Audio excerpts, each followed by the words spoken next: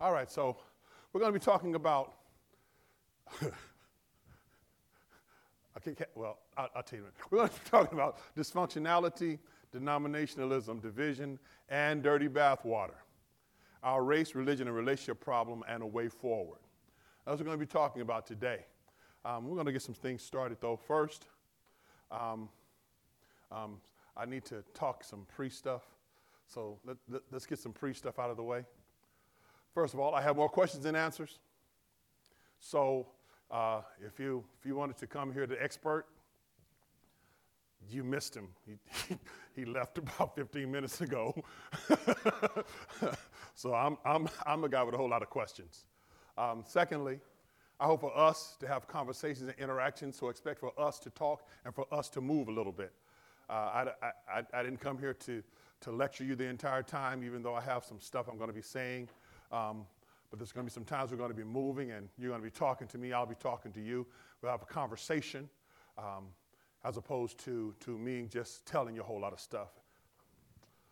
Next, I hope to inspire thinking and actions through love, relationships, friendships, and fellowship. Just FYI, I think that is the way forward. I think that is the solution to the race, religion problems, relationships problems, is that love, relationships, friendships, and fellowship is the way forward. You can't really move forward if you don't know each other and you don't learn to love one another. And finally, I love you with an imperfect love. I do love you.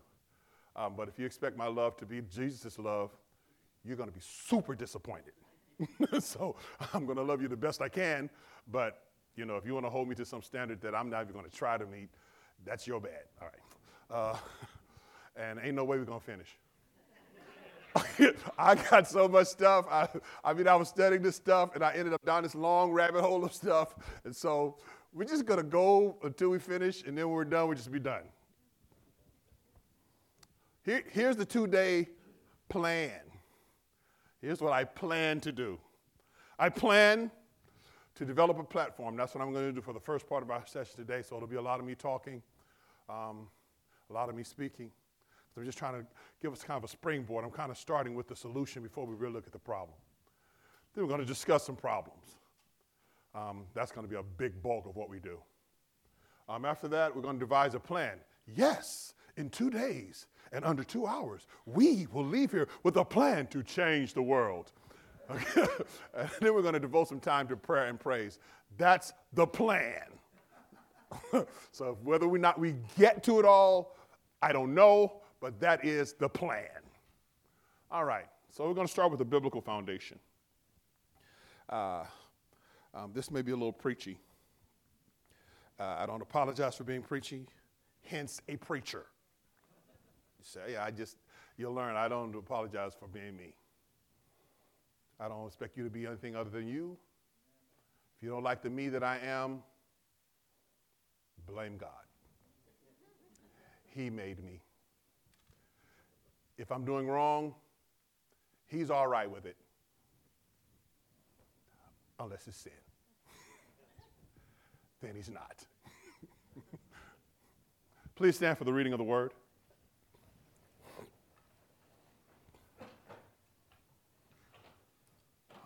I was debating on whether or not to go back into the Old Testament or to the New Testament, and so I decided to go into the Ecclesiastes book. The Bible says 2 are better than 1 because they have a good reward for their toil. For if they fall, one will lift up his fellow. But woe to him who is alone when he falls and has not another to lift him up.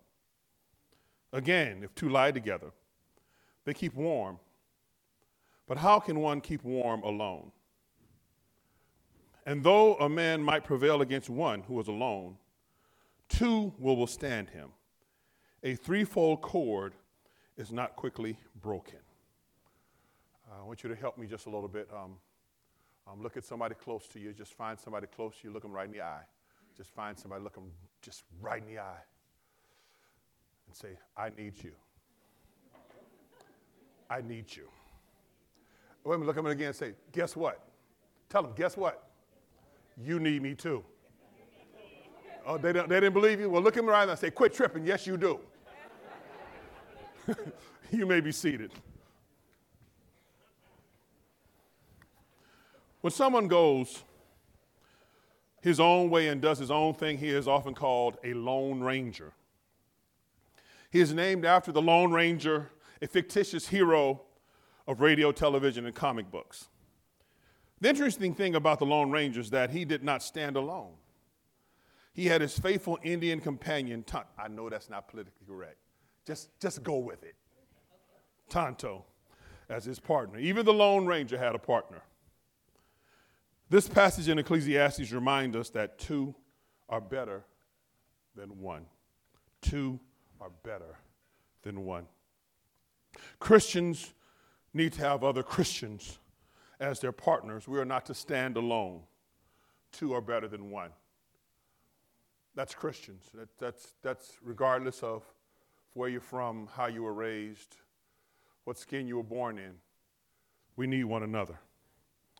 The book of Ecclesiastes is the sad sequel to the book of Proverbs. The book of Proverbs primarily consists of wise sayings. Solomon teaches his children, young men and young women, that they may live godly and peaceful lives. Many people have called the book of Proverbs a discipleship book for young people. But in Ecclesiastes, Solomon laments the fact that he has played the fool and failed to take his own advice. It's almost like Proverbs is Sunday school. You know, you come to Sunday school and you learn all the good stuff you should do, and you really study all these wise sayings. And Ecclesiastes is when the preacher comes in and fusses at you for not doing the stuff you learned in Sunday school. Ecclesiastes 1 and 2 reads, the words of the preacher, the son of David, king of Jerusalem. Vanity of vanities, says the preacher, vanity of vanities. All is vanities. Ecclesiastes is a sermon that warns us not to waste our lives on worthless things. Ecclesiastes is a book about purposeful living. And this core passage here tells us that in order to live purposefully, we're going to need relationships. Our texts are part of Solomon's time of being significant and showing his spiritual priorities. It's instructions on living a meaningful life. Solomon teaches us that in order to live a life that counts, you must learn to value relationships over possession. I say you must learn to value relationships over possessions. I say people are more important than stuff. And that if stuff, regardless of that stuff is religious stuff, or if you have stuff that's more important than people, Solomon would say you're missing the point of Ecclesiastes 4. Ecclesiastes, our passage here, is in the middle of two passages talking about selfishness. And it's almost like Solomon was preaching on selfishness and then remembered what he learned in Sunday school. And so in the middle of this rebuke against being selfish in work and rebuke in being selfish in life, and this rebuke, he now, right in the middle, places this thing about, hey, but listen, I want to tell you that the way you fix this thing is by getting your relationships right. And I want to say something here also, is that relationships always cost. And that if you're not willing to pay the cost for relationships, as we used to say back in the day, or really as James Brown also coined, you're just talking loud, but saying nothing. Between these two extremes, he's giving us this practical principle.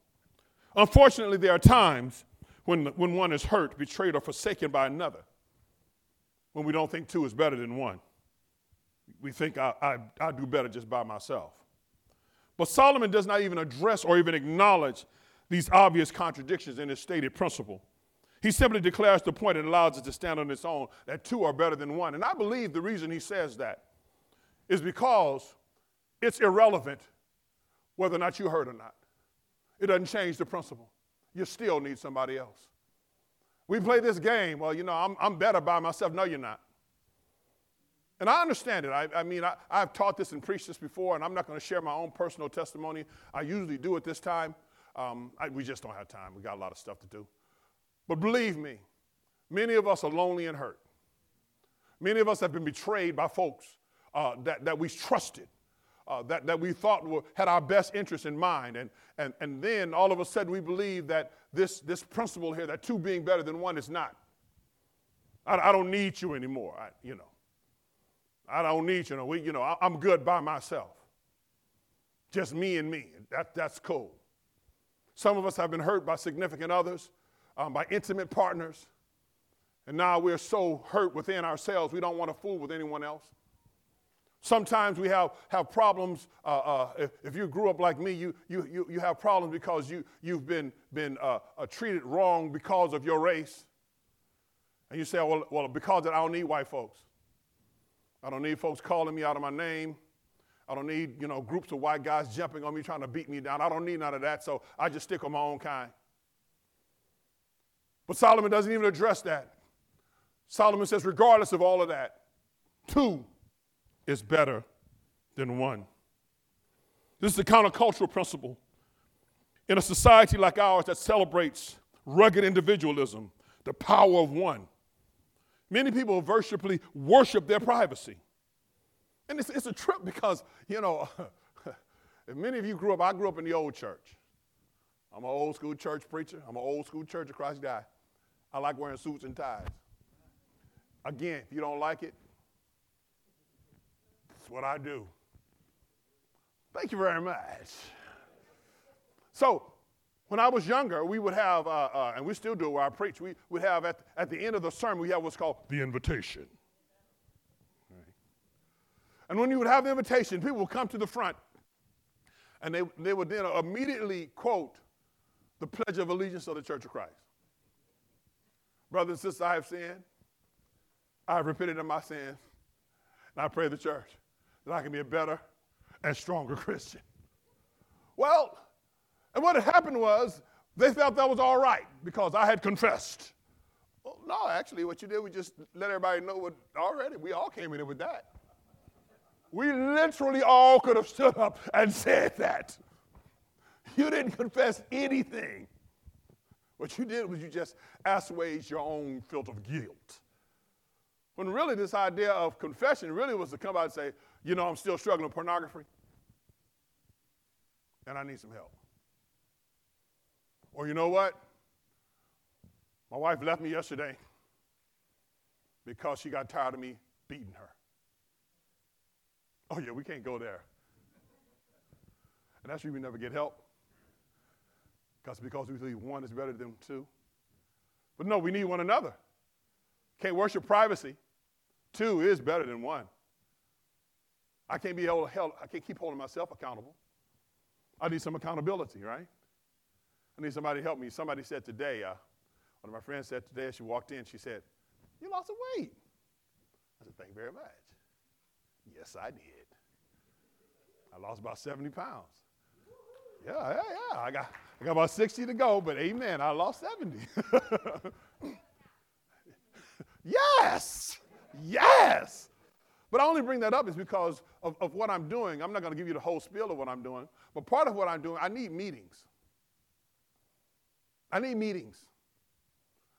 the reason I need meetings is because I need accountability.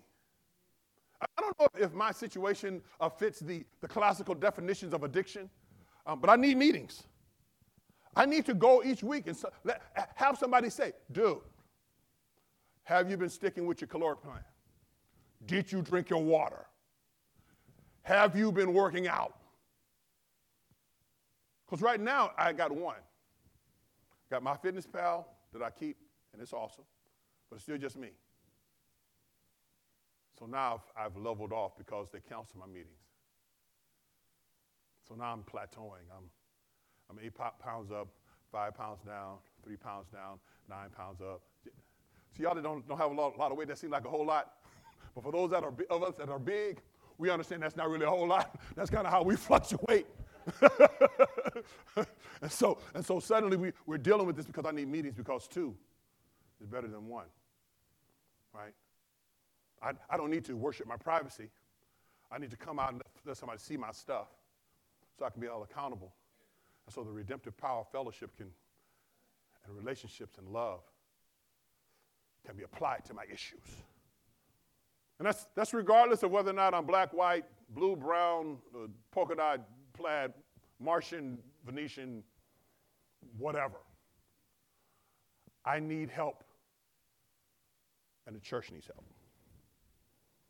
In creation, the first thing God said was not good was the fact that the man was alone. First thing. You know, he makes the sun and the separation of light, that's good. You know, he water and land, that's good. Foliage and beasts, that's good. Roaches. Everything that creepeth upon the face of the earth. That's good. And when he made man, this is very good. First time he says it's not good, he says it's not good for man to be alone. Notice, he did not say it was not good for a man to be lonely. That's not what he said. Sometimes you need loneliness. But God had put man in this garden to do something. Purposeful mission. And it's not good to be alone. And so he said, I'm going to make him somebody to help him because it's not good. Are we cool? All right. No.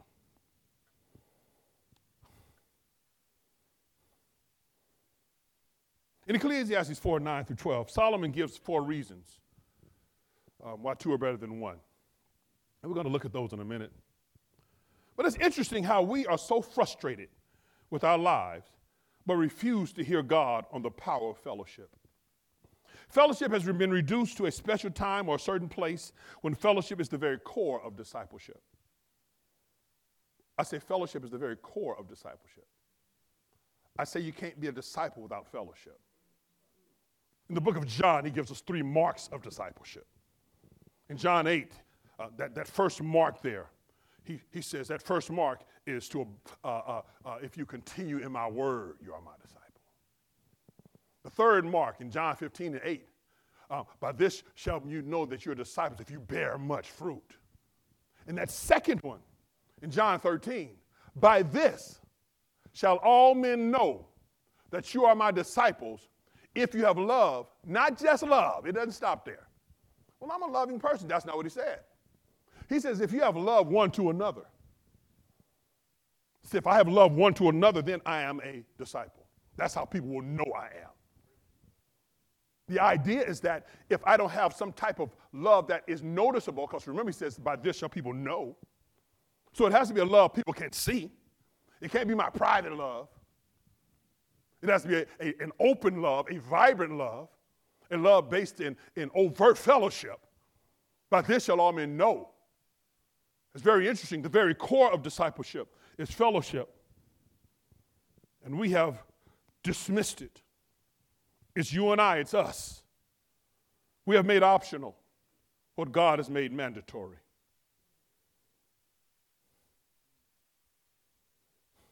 Fellowship in Christ is an intentional elevation of the blood of Christ relationship over other relationships. It's more powerful than family. It's more powerful than racial identity. It's more powerful than local geography. The blood of Jesus Christ gives us a fellowship deeper than that. It is a fellowship characterized by terms such as brethren, body of Christ, household of God, communion, army, vines, branches. It isn't an accidental nor incidental relationship of similarities or compatibilities or common interest. Let me tell you something else. Our similarities, compatibilities, common interests are irrelevant. Our relationship in Christ transcends those simplistic definitions and is rooted in an ontological reality greater than physical birth. For we are born again, not of corruptible seed, but of incorruptible by the word of God.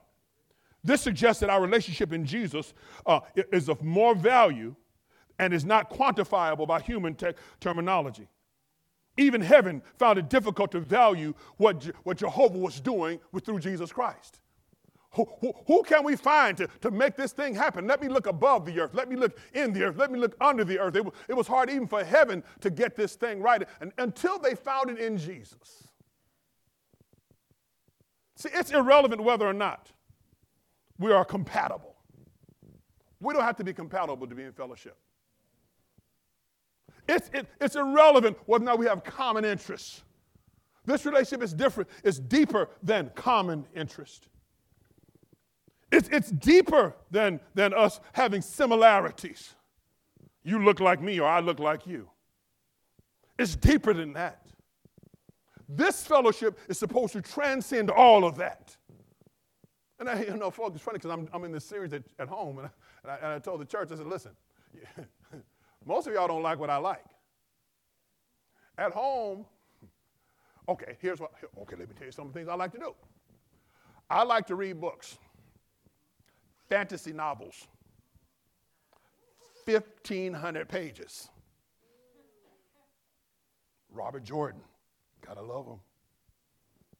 Anybody want to come read with me a couple of days? But you don't have to. We don't have to have common interests. I'm a Lakers fan. That's right. Bad, good, I don't like the Lakers. So? You don't have to like the Lakers for us to be in this level of relationship. Listen, about the only thing that could possibly take you out of this relationship is if you're a Celtics fan. No. I'm just kidding. Even if you've lost your mind and you're a Celtics fan, this relationship is deeper than that. And when you say, well, why am I setting this up and taking all this time? You're almost halfway through your time. Why are you taking all this time? Because this is the solution, brethren. If we don't get this, all of our fancy stuff, our throwing money at stuff, our getting together for cookouts and coming over and doing that, it's irrelevant. This is what the enemy can't defeat. All that other stuff, the enemy can destroy all that stuff. Listen, you say, well, we all love to eat. Yes, we do. But if I come to your house, I'm going to get in trouble with my wife. If I come to your house, and I'm probably the only person that hates this, and you serving green bean casserole,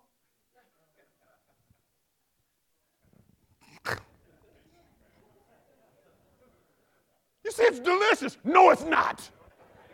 You only like it because your mama said it was good and she made it.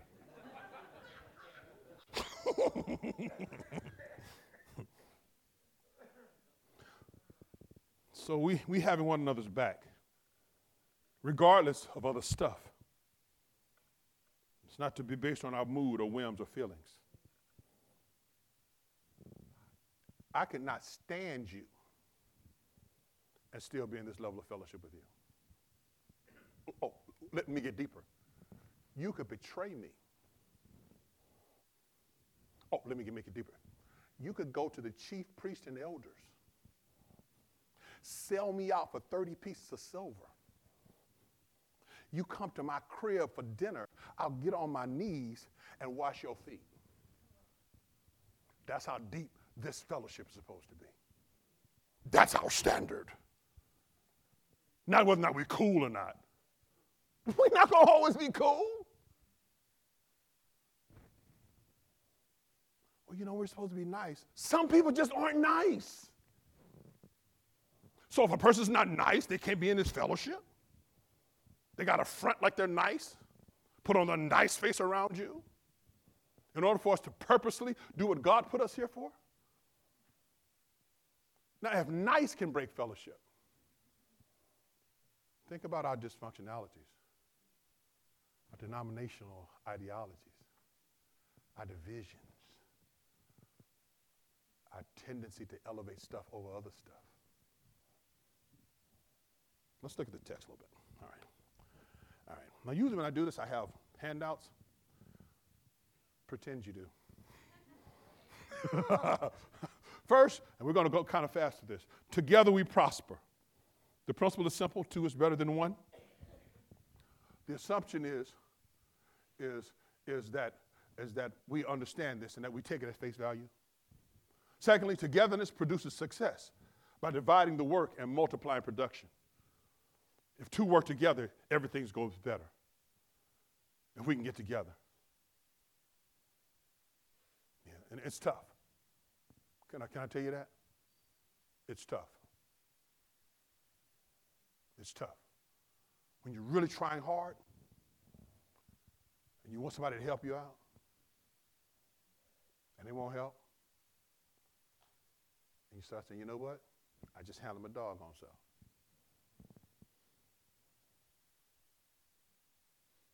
Yeah, it happens. All right. Next, together we're protected.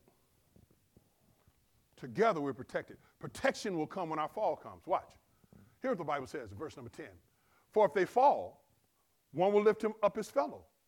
But woe to him who is alone when he falls and has not another to lift him up.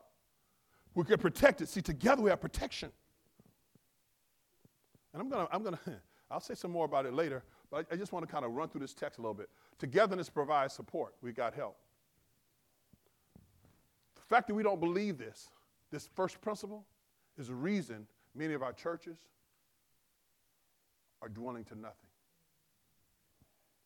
Listen, I tell you, I'm an old school Church of Christ guy. I believe in congregationalism. I do. I believe in church autonomy. I do. I don't believe, though, that you're no longer my brother or that all of a sudden you have some new mission because you are at a different congregation. And that all of a sudden it's cool if you die as long as we don't. Because that's what we do. We'll let the church cross town. Come on now. Don't make me go home with y'all. I know we got some COC folk up in here who know what I'm talking about. The church across town, we'll let them just die out. As long as we're all right. Yeah, but if we were together, we'd have help. Togetherness prevents slipping. Slipping. When I grew up in Compton, and a lot of you grew up in the urban centers, you have this statement just like we did. We say, don't get caught slipping. Anybody know what that means? That means don't be by yourself when something violent happens. Don't get caught slipping. You see, many of us who grew up like me, if we go into a restaurant, we always sit facing the door. Come on with it, bruh. Come on with it, bruh. That's right. That's right. Because we don't want to get caught slipping. If something happened, if we can fight, then we can go. But if not, we want to be out. And if you sit with your back to the door, you yum, yum, yum, yum, yum, yum, yum. Don't get caught slipping. If you got two, one can always watch the other's back. And when you fall, and you will fall, see, this text presupposes falling. It's crazy. We kind of have this false perfectionism that somehow because we're the church and therefore we won't have problems and we won't have catastrophes happen. Brethren, it's not true. And if you're not falling today, your time's coming. I grew up at the Figueroa Church of Christ. When I was growing, there were 2,000 members. 3 services running at the same time every Sunday. We have what we call the main service, where most of the adults and young adults were, the older adults and young adults. We have what we call junior worship, where we had 20 buses and 12 vans going through the city, picking up kids from all over the city. And so we'd have 600 to 700 kids from the community. We had primary worship where all the little kids were.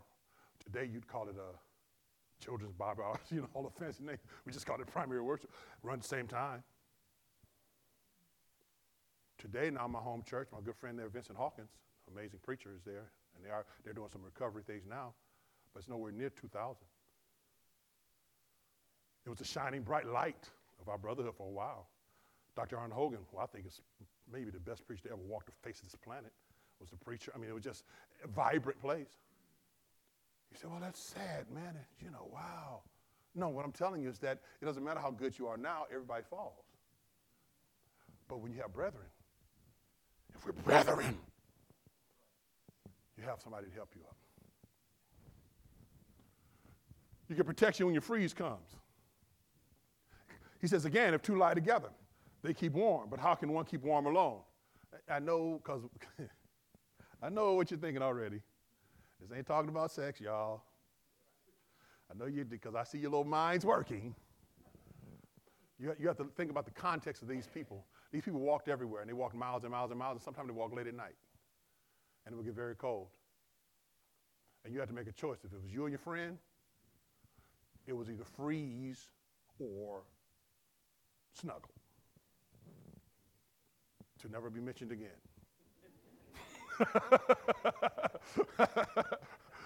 But the point is, sometimes we need somebody close to us because your freeze is coming. Protect you when our fight comes. And just FYI, we're always in a fight as a church. We have an enemy, an indomitable enemy who never lets up. When our fight comes, we need two, but more than one. It says, no man might prevail against one who is alone. Two will withstand him. A threefold cord is not quickly broken. We're vulnerable when we're alone. Many of our churches are dying because we're alone. Because we're alone. Character counts in a fight. Now, I have a lot of notes here I'm running through because I know my time is going, and I've already been threatened by somebody whose name will not be mentioned. Character counts in a fight. I want to tell you about two guys. Both these guys were disciples of Jesus Christ. Both these guys were taught by Jesus. Both these guys walked with Jesus. Guy number one, his name was Judas. Now, Judas was with Jesus, chosen by Jesus. But when things got bad, when times were rough, Judas chose Judas. Thomas, they called him Doubting Thomas. I don't know if he's really doubting. He's more like pessimistic Thomas. I mean, really, because he was always like, Jesus, like, we're going to go to Jerusalem and we're going to die. Thomas like, dude, really? We're going to die, dude? All right, then let's go. But I just want to let you know, this wouldn't be my plan. That was Thomas. When Jesus came back after the resurrection, people say, Thomas doubted Jesus. I don't know if Thomas really doubted Jesus. Thomas doubted them. Because remember, Thomas missed night service. Just FYI, that's missed night service, come back to God and say, hey, night service was popping, man. Jesus was there. Jesus was there. Really, we saw the holes and everything. Jesus was there, dude. Tell you what, until I put my finger in the hole and my hand in the side, I don't believe. Not I don't believe Jesus. I don't believe y'all. Here's the difference. When stress was on, though, Thomas didn't choose Thomas. Thomas chose Jesus. See, when you're in a fight, character counts. And sometimes the fight is what defines and demonstrates the character. You want to know the character of the churches of Christ? See what we do when we got to fight. Not the little squabbles we have, me and Jeremy, we doing a thing. No. When it's time to throw blows, and Jeremy needs my help, do I choose me? That's what knows. If you want to know who we are, the real question, who are we choosing now? That's the only real question. We're victorious together. Together we can do this stuff. Together. And I'll have to like you. You don't have to like me. It's not about like. It's about getting this mission done. Let me tell you something. Let me tell you one of the scariest things in the world. One of the scariest things in the world is a Navy SEAL. Oh, man. Those are some scary dudes. I'd rather have, like the mafia after me or something. Because the Navy SEALs, they ain't playing, man. You say, well, I'm going to get in the water. You're like, I'm going to fight it. You can't get away from those dudes. Those are just, they're like ninjas or something. Let me tell you something scarier than a Navy SEAL. 10 Navy SEALs. That's how the church is. The Church of Christ, yeah. When we write, we some scary people. For real though. I mean, blood-bought, scripture quoting, Bible toting, Holy Ghost filled, founded on Jesus. We some scary people. But when somebody catches us by ourselves, we can be overcome. When we're fighting so much that we don't support one another. But if we can get together, regardless of race or history, we can do something great.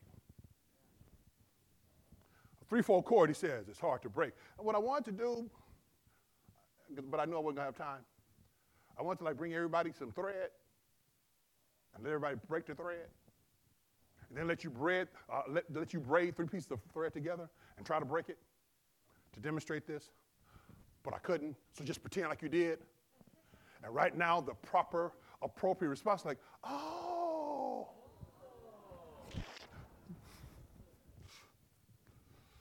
Let's do a little group work.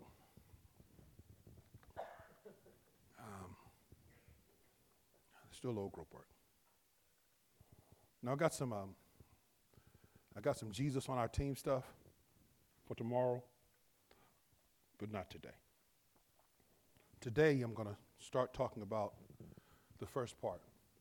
Now, that's the solution, y'all. That's the solution. We got about 20 minutes left. That's the solution. Fellowship, unbreakable bonds. That's the solution to our race problem, our relationship problem, and our religious problem. Listen, hey, I tell you, I'm old school Church of Christ. Church of Christ on the building name. I'm that dude. Acapella music. I'm that guy. Don't call your preacher Rhythm. I'm that dude. But guess what? That doesn't make you not my brother because you're not that person. Because you're not on that page, all of a sudden we got to fall out and fight. Listen, we got a world of folks that need to go to heaven. They're going to be lost while we're fighting over whether or not you want to call me pastor or not. It's ridiculous. We can't decide that one is better than two because we have some religious issues with one another. So I want to talk a little bit about dysfunctionality. And I will let y'all know this is what took me down the rabbit hole. Because I see a lot of dysfunctionality in our churches, and us as a group of churches. In the same way I see a lot of dysfunctionality in my own group of people. And so I started studying a lot about African-American dysfunctionality. And this rabbit hole was way deep. So, yeah, I won't be giving you all of that stuff because it started to freak me out too. But it may come up.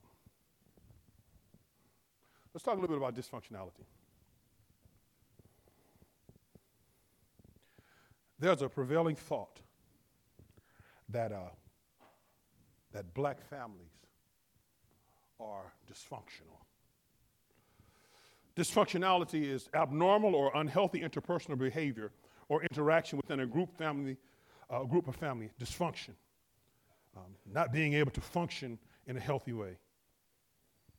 And so a lot of folks think that black families are dysfunctional. Something wrong with y'all. Why y'all act like y'all act?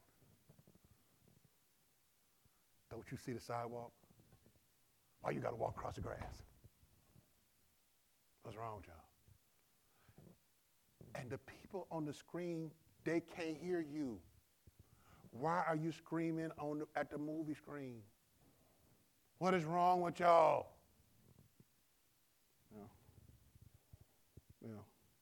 We got issues, but we ain't the only ones. Let's look at 8 common characteristics of a dysfunctional family. This is not mine. This is a psychologist said. I'm not a psychologist, so if this is wrong and you're some psychology major, blame him or her. First, addiction. Addiction. Yeah, black families deal with addiction. They do. Not much opioid addiction, though, but addiction. Perfectionism. Yeah, black families deal with perfectionism, absolutely. Especially when I was growing up. Abuse. Man, yeah, absolutely. Unpredictability and fear. Yeah. Conditional love. Mm-hmm. Mm-hmm. Lack of boundaries. Yeah. Lack of intimacy. Yeah. Poor communication. Absolutely. But I got a feeling that you kind of started seeing some of your families up here too. I'm going to take, let's take a look at my family. That's my mama. That's me. That's me, my mom, and my daddy when I was just me, my mom, and my daddy. That's me, my mom, my daddy, and my brother Rudy. Now, if y'all seen Rudy, he's like 6'5" now. But back then, he was little enough for my daddy to hold him. That's me. My dad's dead now. My mama, my baby sister. I didn't have any cute pictures of my babysitters, and so if there was a whack picture, just in case she showed up, I didn't want to put it up. Anyway, that's our happy family. That's me and my brother in the 80s. 80s, well, 80s and 90s. I look pretty good. And so does my baby brother. My baby brother is similar to my son, is that it seemed like older women loved him. All these old women are like, dude, you're somebody's grandmother, stop it. This is me. I met my beautiful wife. Yeah. I met her, I met her in singing on tour in Harlem. She says she met at the youth conference. I kind of split the difference here. Yes, that is a Lakers shirt. It's a Lakers shirt with Kareem with his finger up. Yes. This is us dating at Southwestern Christian College when she was running for Miss what? Miss Sophomore? You look beautiful. Stop it. This is us getting married. Aww. Yes.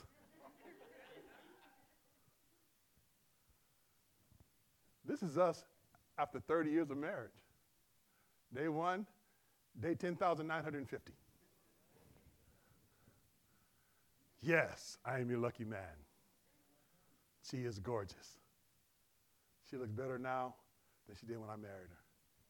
She's just beautiful. So we had 2 kids. That's my daughter, Destiny, and my son, Faith. But they didn't stay cute and little. They're still pretty cute, though. They didn't stay that day. They're grown now with their gorgeous mama. So now my daughter is dating some guy I think is going to marry her. He's a good kid. He got issues. But who doesn't? He's going to find out, so does she. Here's my son. He's married now. That's his beautiful wife. That's my grandson. My dad is Faith. My grandfather was Faith Sr. My dad was Faith Jr. I'm Faith the third. My son is Faith the fourth. And that's Faith the fifth. They call him Super Cinco. That's my man. I miss him already. That's my family. Yeah, that's my family. Black family. We didn't look like terrorists to me. Just a regular old family. We had issues and we had problems like everybody else, but just a regular old family. Well, the prevailing idea of dysfunctionality in the American family, now you say, well, was your family dysfunctional? Depends on who you ask. Not to me. To me, it was just family. The prevailing idea of dysfunctionality in the African American family is often perpetuated because others, mostly in other cultures, control the narrative. They are able to control the narrative because of power, position, financial resources, and deeply ingrained systemic controls. Others are telling the story. This also continues to be further exacerbated and perpetuated by African American historical memory loss. Don't know where we've come from, who we are, and thus not where we're going. Self-hate, alienation, blurred self-image, historical trauma, distrust of those who control the resources, and a pathological, sociological soul displacement as a result of slavery and other things. Then African Americans began to repeat the same narrative. African Americans began to tell the story as if it originated with them. They tell the story as if it is something more done by them as opposed to something done to them. Much of this dysfunctionality is a myth, as much as it is also reality. But it becomes self-fulfilling prophecy because it is now not just a story which is told, but also a story which is believed. But not just a story which is believed, but also a story which is lived and repeated in a reality show type vibe that ain't really a show. It's a caricature of a fabricated idea that has sprung to life because it is done over and over and over again. And suddenly, it has become the brand of African American families. I believe this is what has happened to Church of Christ. I believe we have so believed negative narratives that we demonstrate historical memory loss.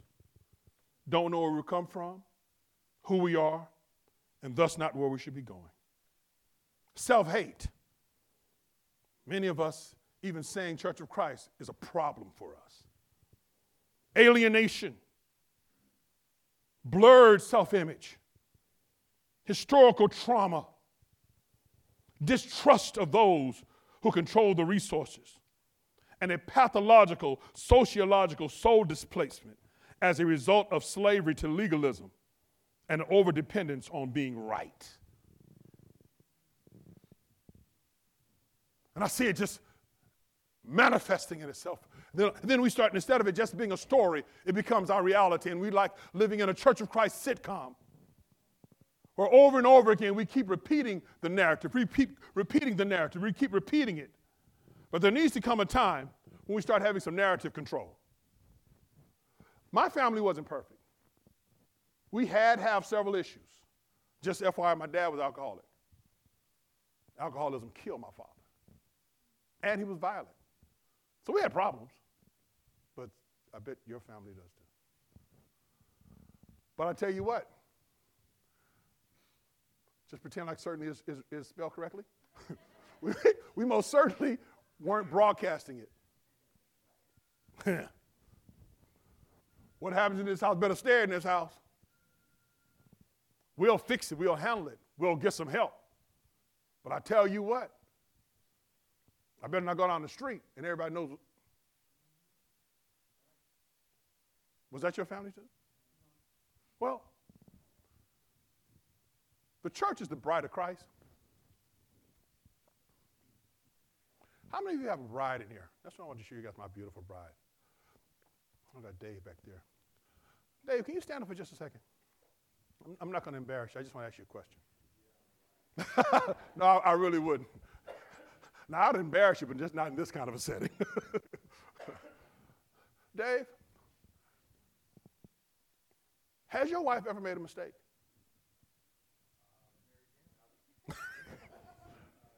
Yeah. Sure. Once or twice. Dave, would it be all right, once I found out about that mistake, to just put it on Facebook, put it on Twitter, put it on Instagram, tell everybody I know, every time I see somebody, tell everybody about these mistakes that your wife, would you be cool with that? We'd have issues, wouldn't we? Have a seat, Dave. Thank you. Y'all give Dave a hand. Amen. What makes us think that Jesus is all right with us taking the church, his bride, and every opportunity we get, for every mistake she makes, to broadcast it as loudly as we can. Does Dave love his wife more than Jesus loved the church? Are y'all following the logic here? All right. Now we got 8 minutes. We'll do more great. If you guys come back tomorrow, we'll do more interactive, but we're going to do a little bit today. So I'm going to need you to move around a little bit. Here's what I want you to do. If you can, would you stand up? I know. You feel like you're at a Catholic church. Stand up, sit down. Stand up, sit down. Stand up, sit down. You ever been to a Catholic church? Like, dude. Can we just listen to the homily? Okay. Here's what I want you to do. I want you to find a group of 7 to 8 people and try to mix it up with folks who don't just look just like you. Do it now. You got 1 minute.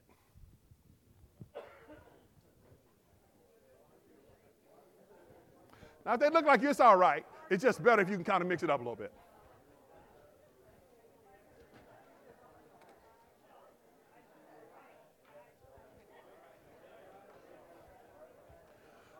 Okay, once you get in your group, introduce yourself, tell folks your name, where you're from. 40 seconds.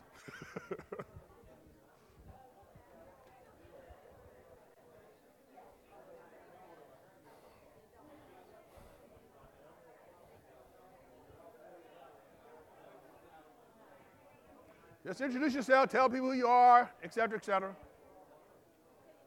If you need a group, I'll find you a group. Raise your hand, we'll find you a group. 20 seconds. Introduce yourself and smile a little bit. Jeez.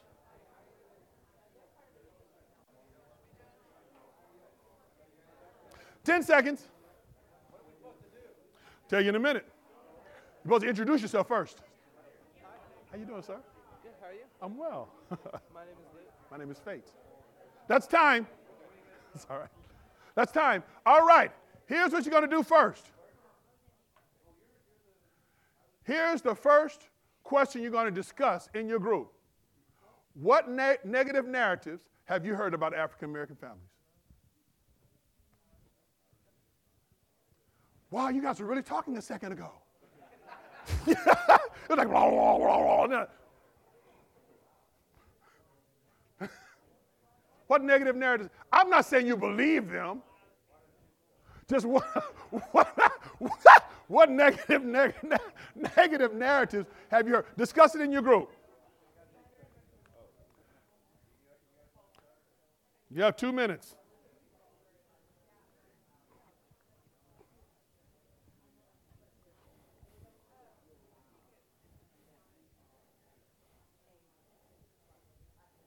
Matter of fact, you got 1 minute. Our time is running away.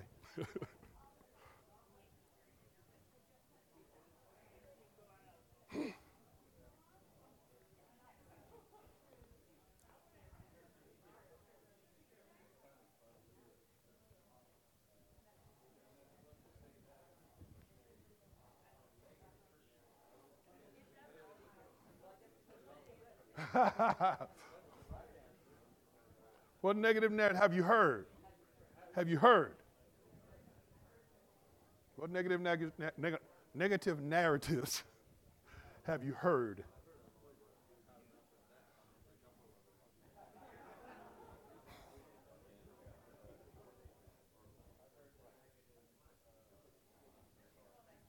Ten seconds. 5 seconds.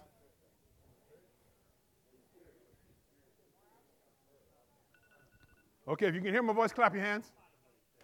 All right. Number two.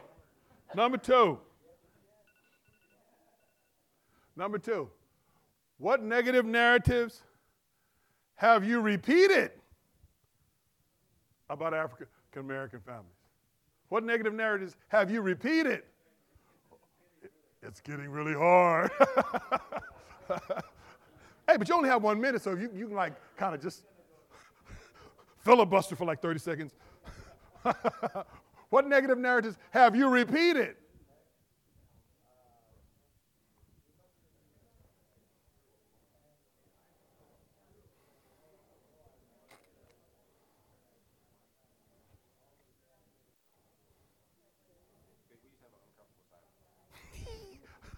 I'll give you guys one. They all beat their kids.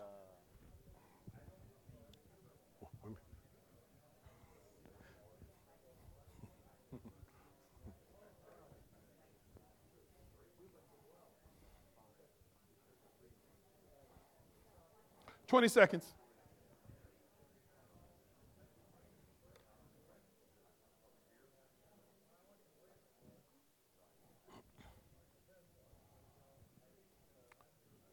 Five seconds.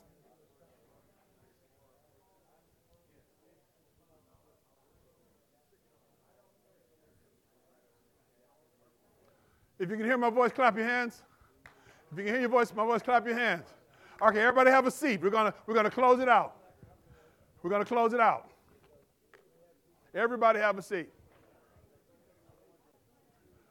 Wait a minute. At first you couldn't talk. Now you can't shut up. What's going on up in here?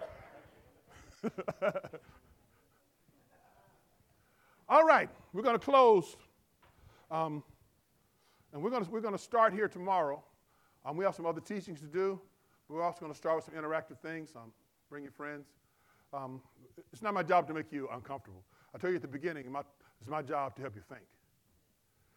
I am under no illusion that we're going to spend a couple of hours together, and you're going to change everything about your life.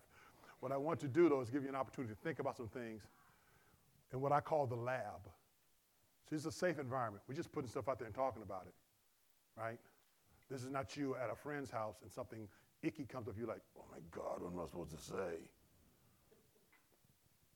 If one person, because we only have time for one person, can one person share something that was a revelation to them in their discussion, or they kind of thought, wow, that's interesting?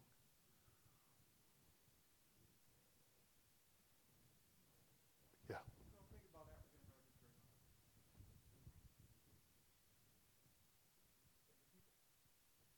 That's awesome. Yeah, that's awesome. Anybody else? We got about 30 seconds. Yes.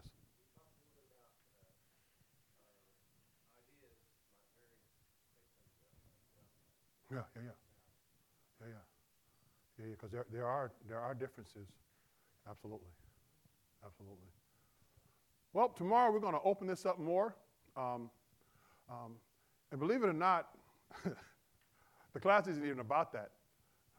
The reason I wanted you to do that is so you can understand how we can go forward as a church.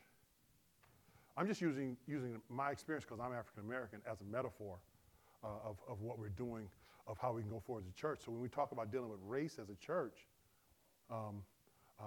it's got to be about the purposeful going forward of God. You ain't got to like black folks. I mean, I don't see why you wouldn't. We're awesome. but you really, you say, why? You say, listen, let me tell you something. You may have had some experience that God is still working with you on. I have a friend, his name is Troy. He's in Oklahoma right now. And he grew up in a racist family. He's a white guy, racist family. His father was a Klansman. So he's still working through some stuff. He was a little boy. You don't just get rid of that because you get baptized. He's still working through stuff. But he's still my friend. I remember one time we were riding along, and he was talking about Japanese cars. And he said, I'm not going to be driving no Rice Rocket. I'm like, dude, do you know how racist that is? He said, you might be, but I'm still not going to do it. Okay, so he's got to work through that, right? So now, I as an African American, like, really, dude? I could jump in my Malcolm X, like withdraw from my brother, or I can decide, you know what, I'm going to pray for you and loving you and try to help you, and you can help me, so maybe I can understand you because we got work to do.